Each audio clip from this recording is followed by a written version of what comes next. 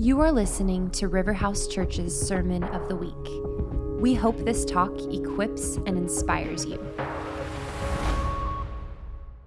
Well, happy Pentecost. Yeah, you should be a little more excited than that, but it's okay.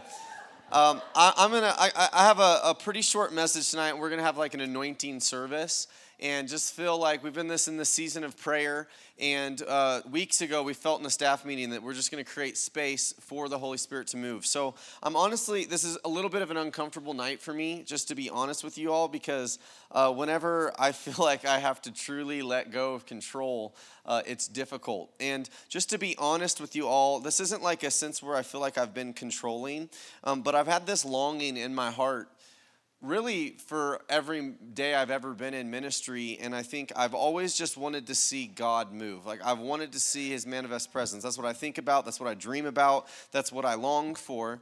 And like, I've seen a lot, and we've seen amazing things, but there's like this deeper yearning in me, particularly as it pertains to just those moments where God is so powerfully tangible that like nobody could deny it, you know. And I hear these stories of just all types of different ministries, and I know that there's a greater release that even we can corporately, a greater corporate anointing that we can enter into, and seeing God speak in purity, in the fullness of who He is. But the Lord has just shown me, and I've known this for a while, that I'm very comfortable preaching. I know that God will speak and move through my preaching, because I didn't always used to be, but I've grown to that point.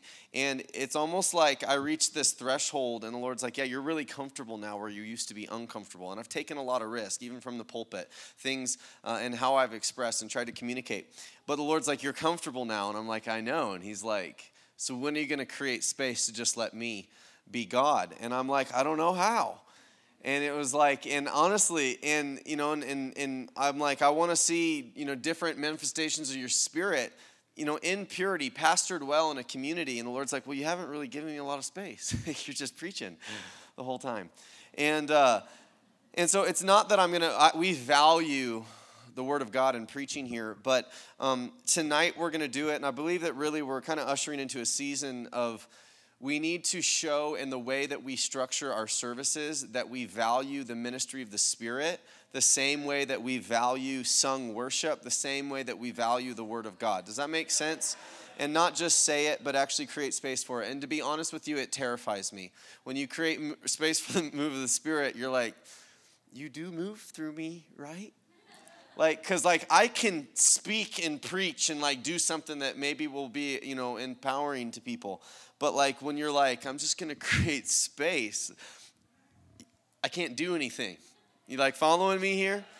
So I'm just being honest with you. Paul says in 1 Corinthians chapter 2 that my message and my preaching were not in eloquent words of wisdom, but in power and demonstration of the Spirit. The verse that precedes that, he says, I was with you in weakness and fear and much trembling.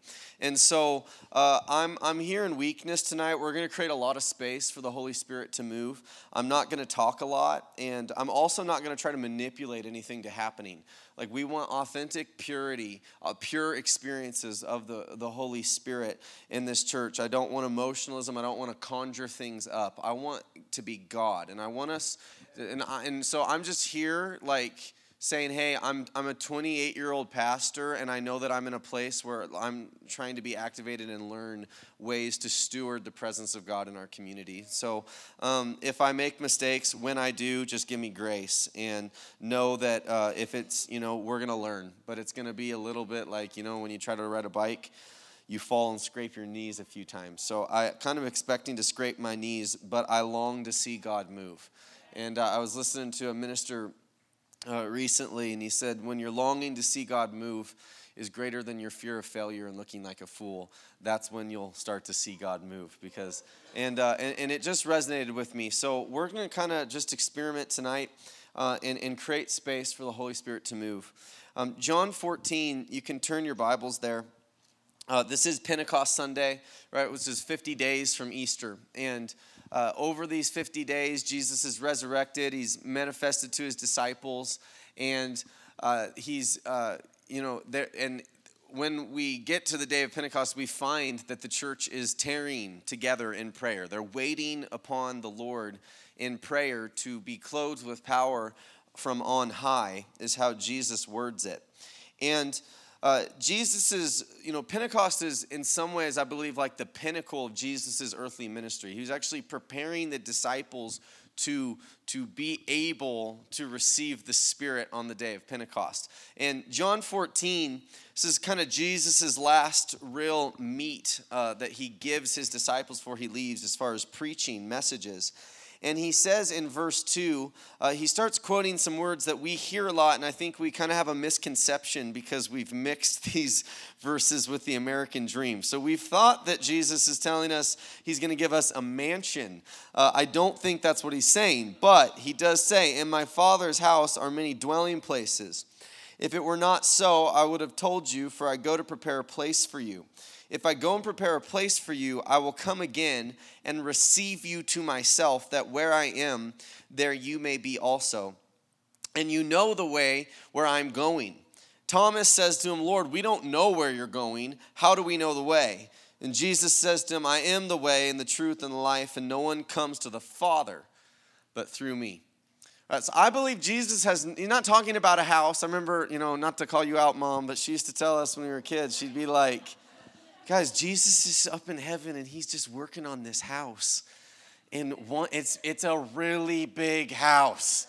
So it's been taking a long time, but he's making it. You're going to have your own room in this thing." And it was like, I just always remember being puzzled, like, man, how long is it going to take him to finish this thing? I just don't, so anyways, a dwelling place. He's not talking about a physical house. He's talking about a dwelling place. And Jesus says, "I'm going to go and prepare a place for you. I'm going to go and there's a dwelling place so that where I am, you may be also." Where was Jesus? Always. He was abiding in the Father.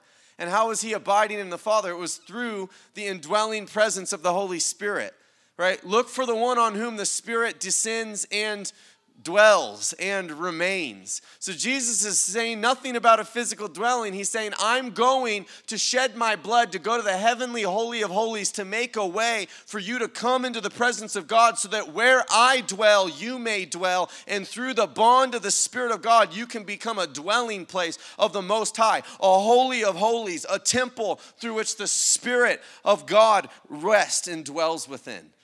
He's saying, I'm going to make a way for you to become like me, a dwelling place that walks on earth, right? A living, moving human being, a temple.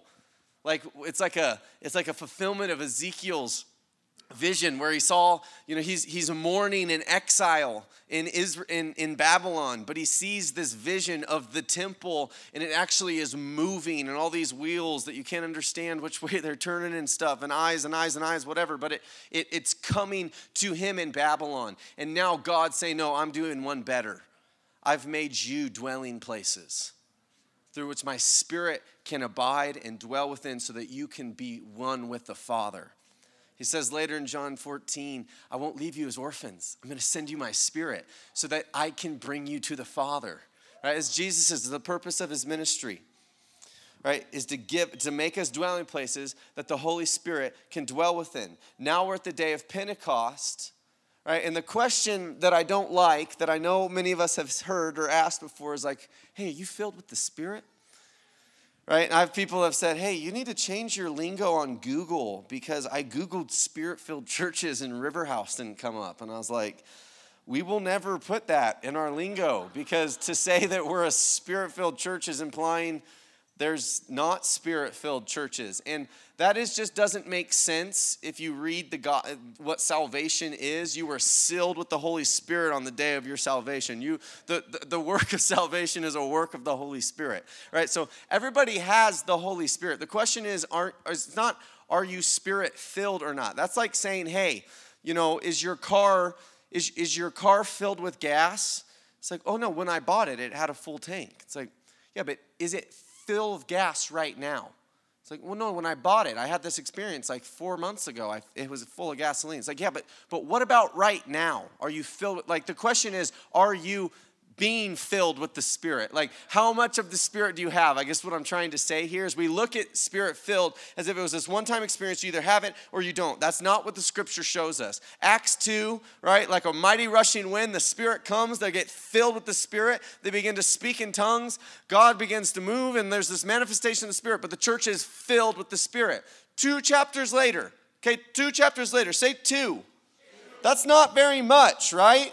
So we're not talking about a whole lot of time later. The church is getting persecuted. The Jews aren't happy at what they're doing. They get told not to stop talking about Jesus. They pray again in Acts chapter 4, verse 29. They say, "Now, Lord, take note of their threats and grant that your bondservants may speak your word with all confidence while you extend your hand to heal, with signs and wonders taking place through the name of your holy servant Jesus."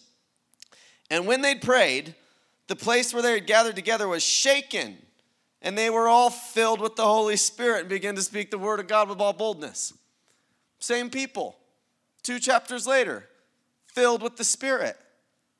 So maybe the question isn't, are you filled with the Spirit? It's, are you still full of the Spirit? Are you being filled with the Spirit? And I believe God's looking for people that are, right, dwelling places aren't visitational spaces where God comes every once in a while.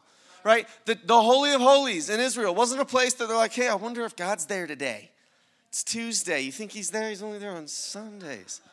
No, they wouldn't even go in there because they knew they'd get struck dead because of the fear of the Lord that was around that place. It was the Holy of Holies, the manifest dwelling presence of God. What did Jesus say? I go to prepare a place for you to be a dwelling place. In Isaiah 6, Isaiah sees a vision of the throne of God, and he says the train of his robe was filling the temple. That word filling, if you just do a little study, you can go Google it afterwards, or Blue Letter Bible, one of these things. You don't need all the software. The word is, it was filled and being filled.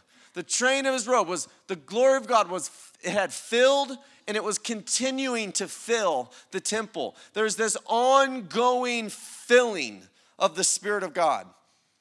Right? And now we're the dwelling places. In the church, we see they were filled in Acts 2. They were filled in Acts 4. Right? This is our portion and our inheritance as the church. Right? This is really significant. If you're in Acts, you can scroll a few chapters over, and we'll look at Acts chapter 11. And it's the church of Antioch, and Stephen has been martyred, and the persecution has spread people out of Jerusalem to the other parts of Asia. And in Antioch, we read here, starting in verse 19, that those who were scattered because of the persecution that occurred made their way to Phoenicia and Cyprus and Antioch, speaking the word to no one except Jews alone. But there were some of them, men of Cyprus and Cyrene, who came to Antioch and began to speak to the Greeks also, preaching the Lord Jesus. The hand of the Lord was with them, and a large number who believed turned to the Lord. The news about them reached the ears of the church at Jerusalem, and they sent Barnabas off to Antioch. Then he arrived and witnessed the grace of God. Say that, witnessed the grace of God. Barnabas witnessed the grace of God. Right, so what is this telling us, right? People we don't even know their names. This isn't Peter and James and John and all the amazing anointed apostles. Okay, some followers of the way went to Antioch, started preaching the gospel. God started moving powerfully, so much so that they heard about in Jerusalem, sent Barnabas. Barnabas got there and he witnessed the grace of God. Right? What is that telling us? Right? Grace, charis. Right? The manifest, right? Grace isn't just undeserved favor, it's also the empowering presence of God. Right? He's witnessing the anointing of the Holy Spirit manifesting through these normal believers in such a way that it was turning the world upside down in Antioch. And he witnessed it. There was a manifest presence of God upon these ordinary believers, so much so that Barnabas witnessed it. What am I getting at here? A few verses later, it says, and this was the first time they were called Christians. What does Christians mean? We've lost the wonder of our name. We say, are you Christian? Yeah, I'm Christian. Why are you Christian? I believe it. No, it wasn't because we believed in Jesus that we were called Christians. It It wasn't because we were good morals that we were called Christians. That's not what we got our name from. We got our name because people witnessed the manifest presence of God, the grace of God, the anointing of the Holy Spirit manifesting through them in such a way they say, wow, they're kind of like the Christ. They're little anointed ones. That's our name. That is our name. Little anointed ones. What does the anointing do? Right? It manifests and it transforms and it heals and it prophesies and it delivers and it manifests. So much so that when you come from the outside, you can witness it. That's what I long. I long to be a church of Christians. God's not looking for special people. He's just looking for available people that will create space. We don't have to conjure and hype this up. This is our inheritance and our birthright. It is our name. Anointed ones.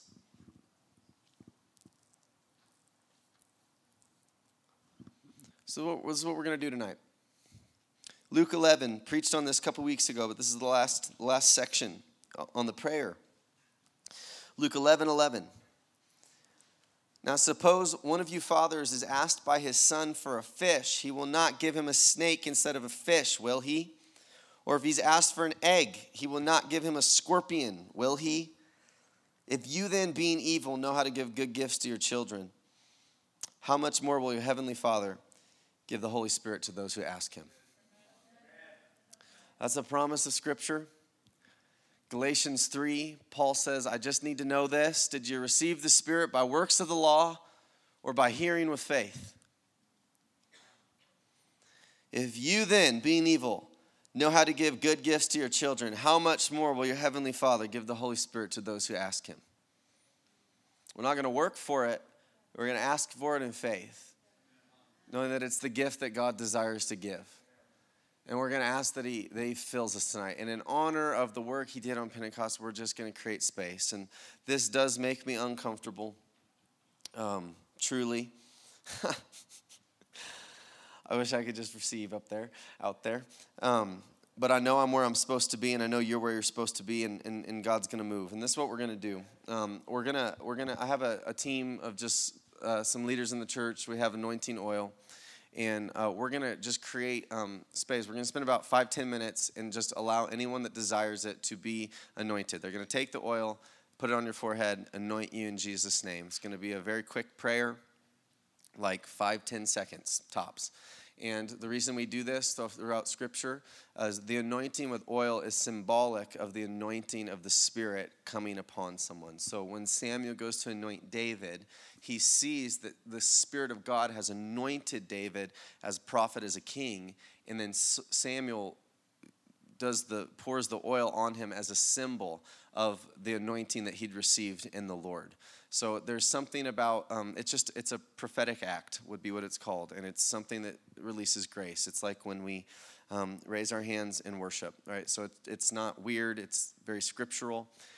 Peter, on the day of Pentecost, he is defining for people what's happening as he sees the Spirit falling on the church, and he quotes the prophecies of Joel, which say it's in the last days when the Spirit's going to be poured out on all flesh, the sons and the daughters, the old and the young, even the servants. On all flesh the Spirit will come, which was a radical idea because he was saying it's no longer just the priests and the prophets and the kings that can receive the anointing. It's everyone. And so in light of that, we're just going to have a time of anointing as a symbolic representation of the age of the church that we have been ushered into as of the day of Pentecost. That hasn't changed. We're living in the last days where the Spirit is available to all flesh, to any that desire him. So we're going to anoint, and then what I'm going to ask everyone to do, so you're going to receive anointing, and I'm going to have the worship team just playing during that time. And then I'm going to ask you to just go back to your seat and sit down and just begin waiting on the Lord. And as everyone's finished, the team's going to even die down because we really want to create a safe space and we want to pastor the space. And I would rather, we may close with worship in this time, but I don't want I don't want to use worship to try to usher up and stir up an experience with the Holy Spirit. We're just going to wait on him, and it's going to be silent, and it may feel uncomfortable. It may feel awkward for you and for me, because we're Americans. We're like, hey, we should have a plan, right? Like, how many minutes are left on that clock back there? Truly, we're just creating space. And if nothing happens, Lulu's Pizza is really good next door. And we can go bless them with some business or something, you know? But truly, if something does happen, then our hearts come alive. And it's worth the risk. So that's what we're going to do. I just want to say a few things before we move into it, and that is this. We are all wired differently. And some of us are more cerebral. Some of us are more emotional. Some of us are very connected to our bodies, just generally speaking. Right? That's just like we have different inclinations. And so I say this to say is that this is not a space of comparison. This is not a space to say, well, am I doing what they're doing, or are they doing what I'm doing, and I think that's weird and they think I'm weird? Like, that's not what this is. All right, some of us, when the Holy Spirit comes upon us, it's more of an intellectual experience. Verses come, scripture, like I've heard amazing things, right? But it's through the mind. Some of us, we begin to cry. Some of us begin to laugh. It's more of an emotional response. Some of us will begin to shake. Sometimes people will fall over. No experience is better or worse, and no experience is inherently good. The only thing that makes it good is if you're having something authentic between your heart and the Holy Spirit of heaven that wants to minister to you. So I say this to say is that you have permission to experience and let yourself experience God in this space, but you do not have any pressure to make it anything that it needs to be. For some of you, joy may just spring up through you, and the most worshipful, natural response to that would be to laugh. In his presence is fullness of joy. Some of you are going to experience overwhelming peace. Some of you may find yourself weeping. Some of you may it does not matter. But you have permission to let the King of Heaven, the Spirit of God who loves you and formed you, come and awaken and minister to your heart tonight. This doesn't mean it's a special experience. This is an ongoing. But tonight, as a church, we're creating a space for him to manifest and increase in this room upon his church. Amen? So you're gonna get prayer. You're gonna get anointing. I'm gonna ask you to go back to your seat, and we're just gonna tarry on the Lord. I may pray a little bit as we're waiting, and if you sense the Spirit moving upon you in a particular way, just keep allowing him. I don't want it to be where we're striving and crying out. I want it to be a gift that we're receiving.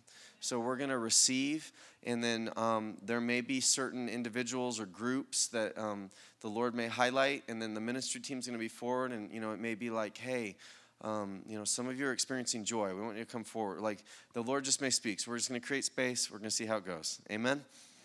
All right. So worship team's going to come up. And let's just start by saying, Jesus, we just make space for you to send your Spirit into your church again. Lord, we thank you for what you did on Pentecost. And it wasn't just a one-time event, but it was a whole new way of living life that you invited us into, that you made us your dwelling place. And we get to enjoy the benefit of our birthright as your anointed church tonight, God, as your anointed people, as your Christians. And we want more of you, God. We just long to see you move in any way, in every way, just anything that's in your heart. We just long to see you move. And we're all here waiting upon you. In Jesus' name. So if you're on the ministry team, you can come forward. And if you guys can just do your best to spread out. And even maybe on this wall. And you're just welcome to come and receive anointing. You don't need to. There's no pressure if you would not like it.